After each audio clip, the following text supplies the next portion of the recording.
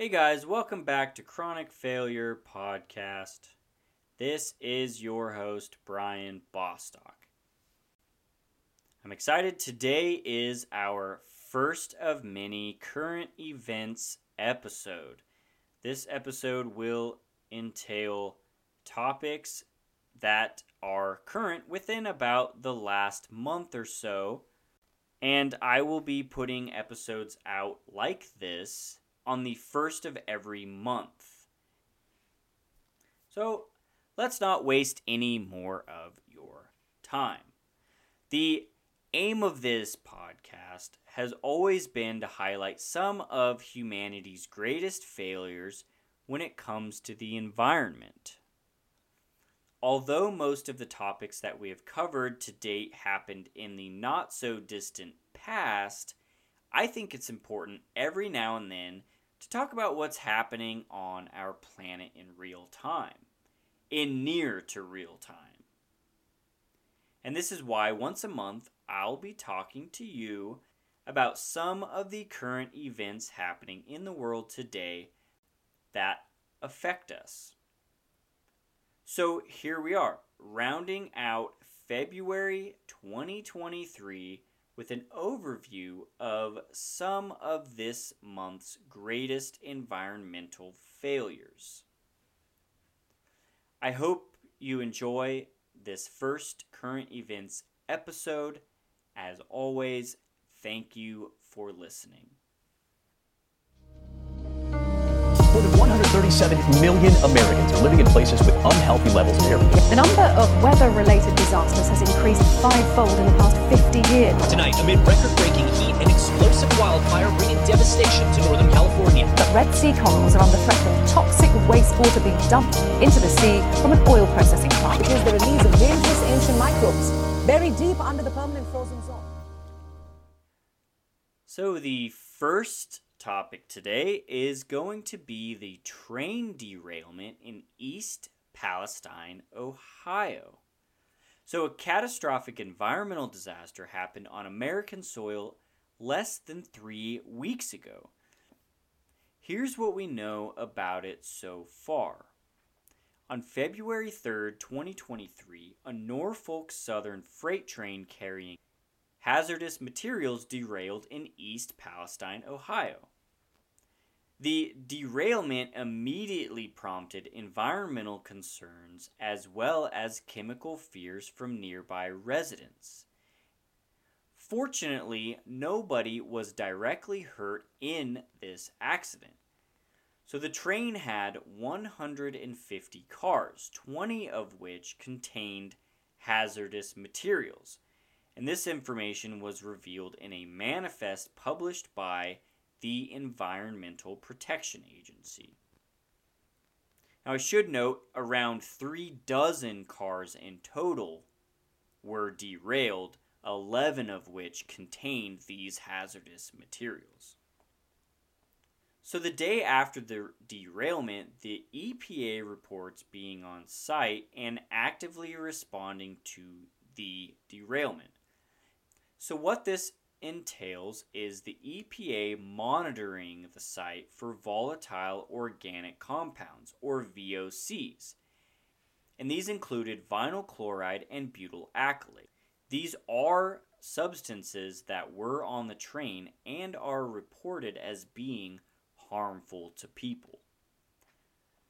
So vinyl chloride, when inhaled, can cause respiratory symptoms like shortness of breath, as well as headaches and dizziness.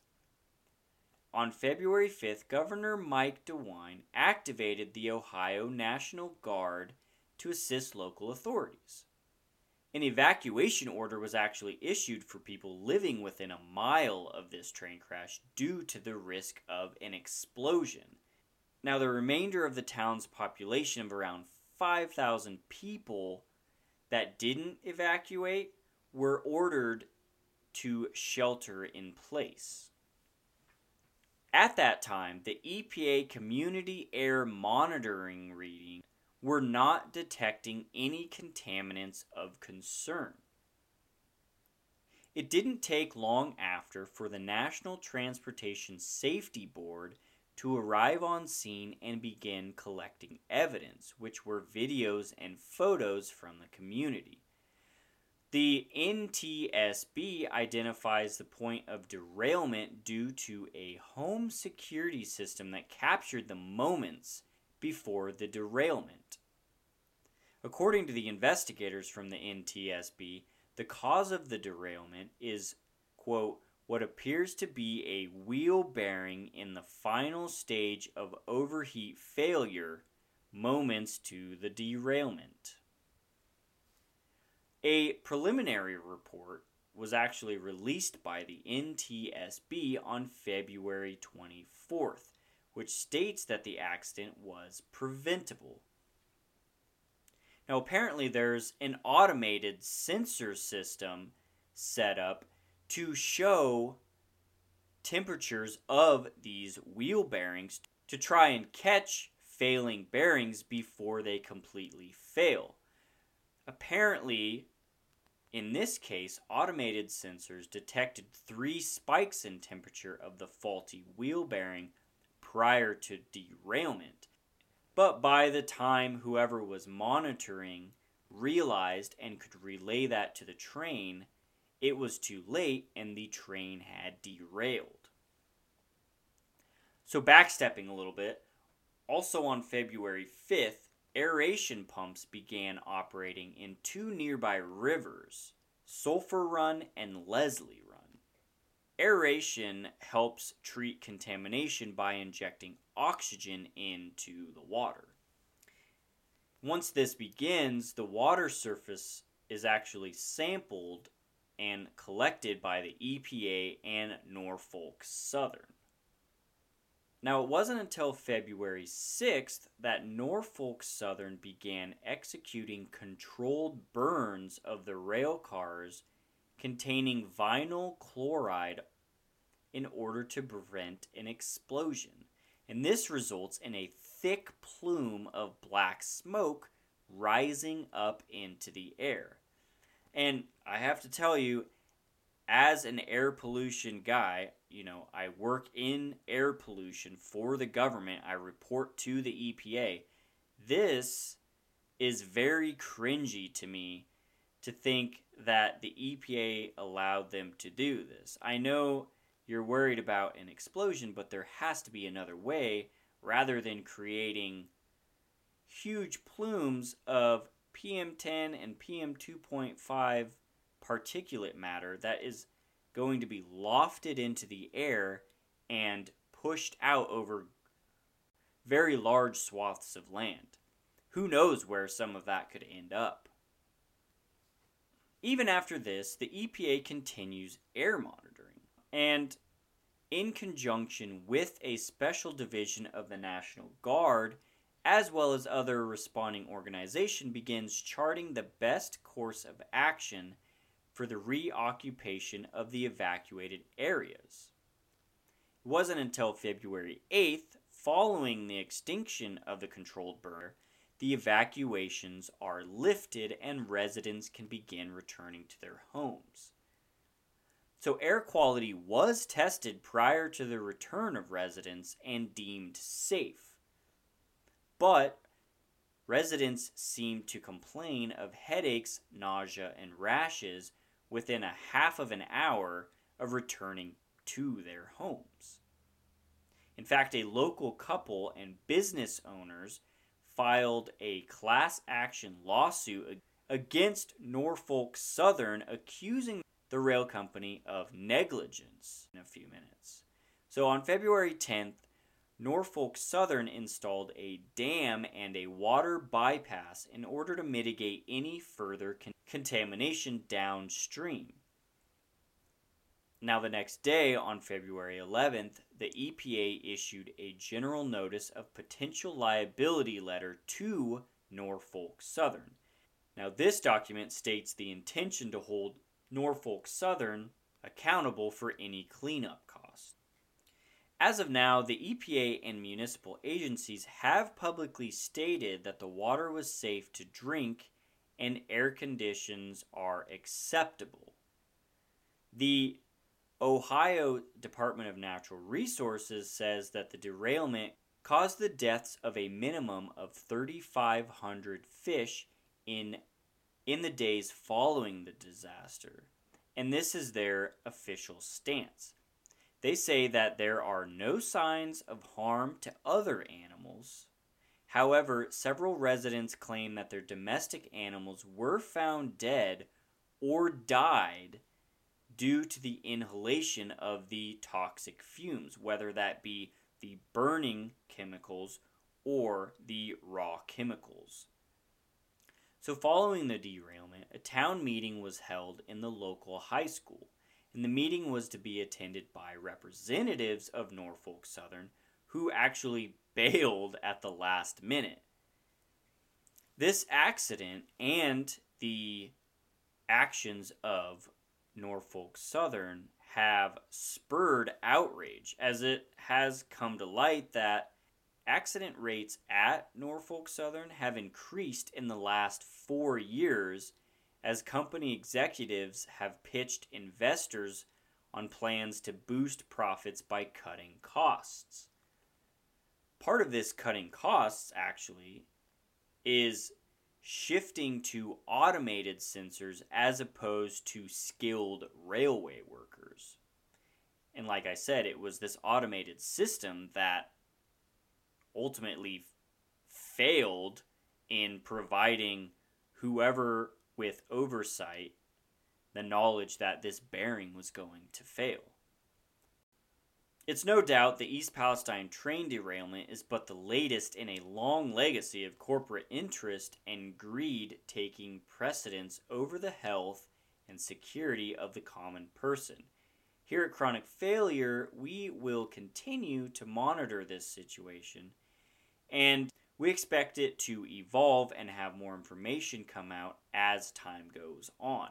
Hopefully, in the future, however far out that is, we can make this topic a full-length episode. Let's go ahead and jump across the Atlantic and talk about the earthquakes in Turkey and Syria. On April 6th, 2023, twin earthquakes, one with a magnitude of 7.8, reverberated across south and central Turkey, north and west of Syria. This cluster of earthquakes is the 5th largest of its kind in recorded history. This earthquake was a shallow earthquake, and it actually formed from a strike-slip fault on the eastern Anatolian fault. The effects of the earthquake were catastrophic. I mean, human lives were lost on an epic scale. The latest numbers, as of February 26th, put the death toll at 51,000. That's 44,300 in Turkey and 6,700 in Syria. Unfortunately, as many as 13.5 million people were affected by these earthquakes, and 4 million buildings were destroyed. The effects of the disaster were compounded by the fact that so many buildings were destroyed. Many of them were actually new buildings. Because of the destruction of so many new buildings, in Turkey, doubts began to surface in regards to the Turkish construction and contracting industry following seismic codes. According to a BBC investigative piece released on February 9th, modern construction techniques should mean that buildings could withstand earthquakes of the same magnitude as the one that struck Turkey and Syria 3 days prior.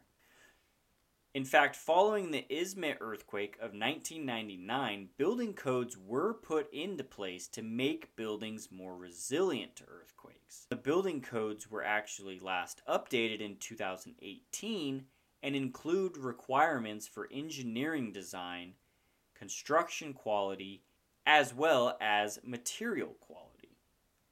Unfortunately, as we can see here, these laws have been poorly enforced. Now, this is somewhat reminiscent of the Fukushima episode that I did previously and the disastrous implications of disregarding the propensity of natural disasters in an area when undertaking construction projects.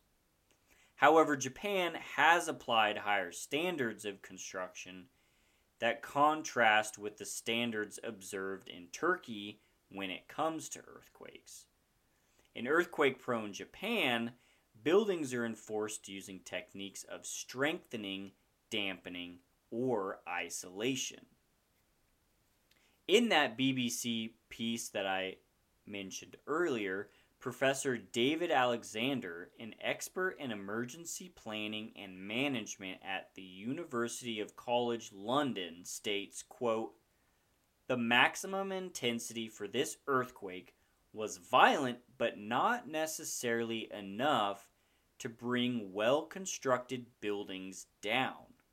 In most places, the level of shaking was less than the maximum, so we can conclude out of the thousands of buildings that collapsed, almost all of them don't stand up to any reasonably expected earthquake construction codes." Although construction laws have been tightened in Turkey, there exists a way to bypass these regulations. These amnesties, available by the payment of a fee, have been granted up to 75,000 buildings in the earthquake zone. And this is incredibly short-sighted for a country crisscrossed by fault lines and are at high risk. Another article, in fact an investigative article published by The Guardian, states that the controversial amnesties allocated to illegal construction has netted $3 billion in revenue for Turkey. The fact being explored as this story progresses is that many newer buildings collapsed in Turkey due to having no earthquake-resistant design features. Tangentially, we have another example of how corporate and governmental greed is too often obtained at the behest of human life. We will also continue to monitor this story as it unfolds as well. I think this will end up being a great full-length episode in the future. Now, the third current event that we have is Venice canals drying up. So, when we think of the city of Venice, it wouldn't be unreasonable to think of this image that is part of this cultural zeitgeist. A gondolier using a long oar or stick, propelling his flat-bottomed boat forward, meandering through the canals of the Venetian lagoon. Now, we all know this portrait is synonymous with Venice. In the past, the waterways were used as a major means of transportation. And it's still actually used as part of the city's public transport. A small fleet form a ferry system used to carry folks over the Grand Canal. Today, it's mainly used in the tourism industry, but last week, reports were announced stating that Italy was likely to face another summer drought. And this news comes in light of the fact that the Alps, the mountain chain in Europe that forms a large sash near Italy's northern border, have received less than half of their normal annual snowfall.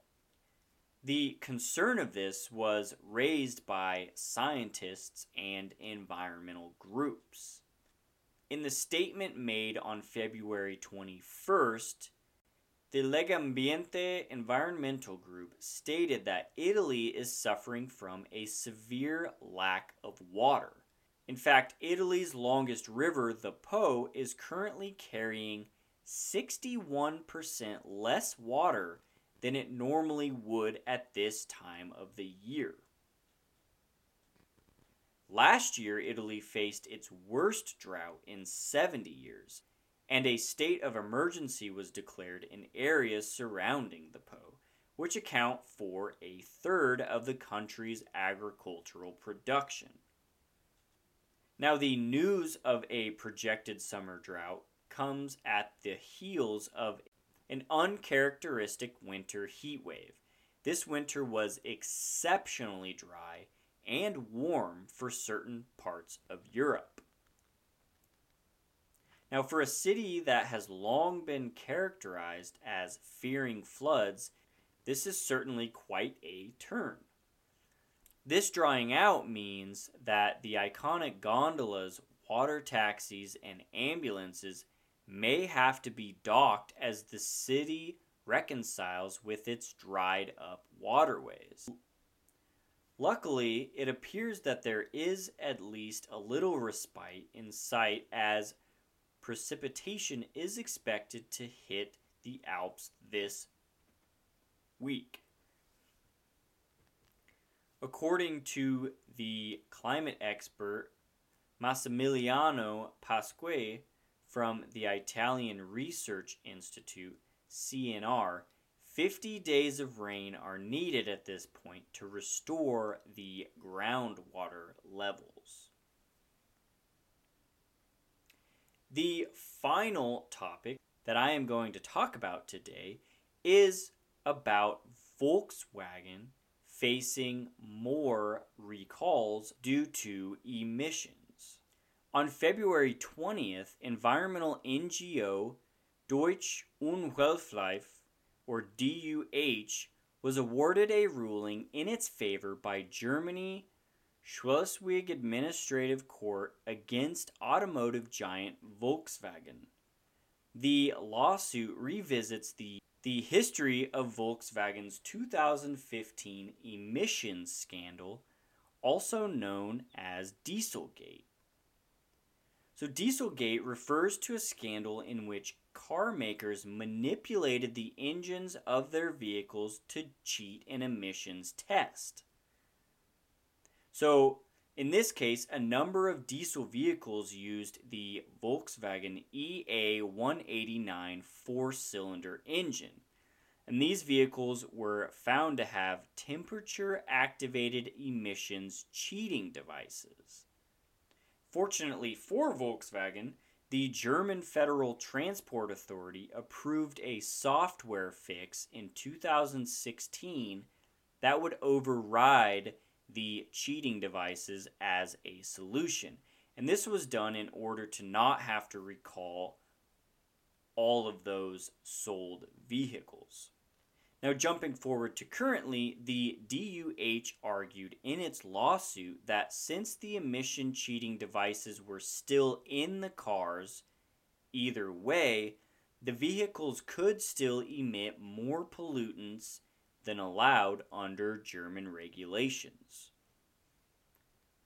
The cars, despite being fixed, were still allowed to emit excessive nitrogen oxide. Fortunately for DUH, the courts agreed, and on February 21st, the approval for the use of the Volkswagen EA189 four-cylinder engine in the VW Golf Plus TDI was revoked. Jürgen Resch, DUI's managing director, made the following comment in a statement, quote, "Today is a very good day for clean air and the health of everyone in Germany. The fraud diesels finally have to be cleaned up. For so many years, the Federal Motor Transport Authority and the responsible Federal Ministry of Transport have put the profit interests of some corporations before the well-being of all citizens and have violated law and order." Now, it's good to see this. That's why we put this at the end, to kind of end today's episode on a positive note, because in the past episodes, and even today, a lot of them are about governments putting corporations and profits before the citizens. So it's nice to see finally the health and well-being of citizens being put before profits. Now, by now, you, the listeners of this podcast, have probably seen patterns emerging in how we deal with history's biggest environmental disasters as a society.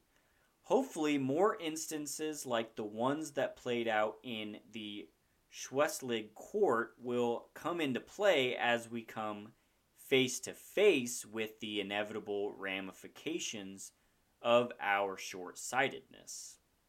So this has been the first installment of current events for the podcast. My hope is that we can round out every month with a look at some environmental issues that are more current and part of the news cycle.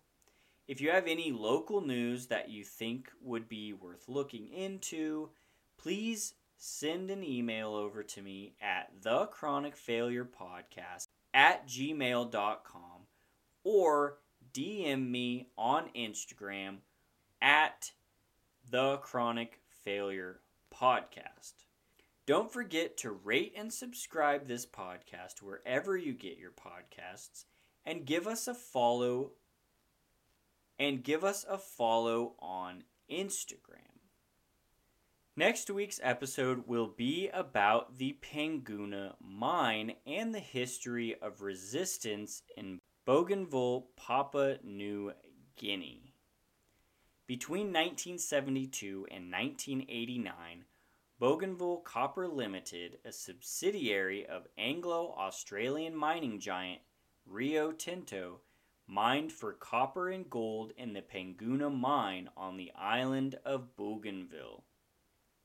Its operation in the area was essentially the catalyst for an environmental disaster and civil war.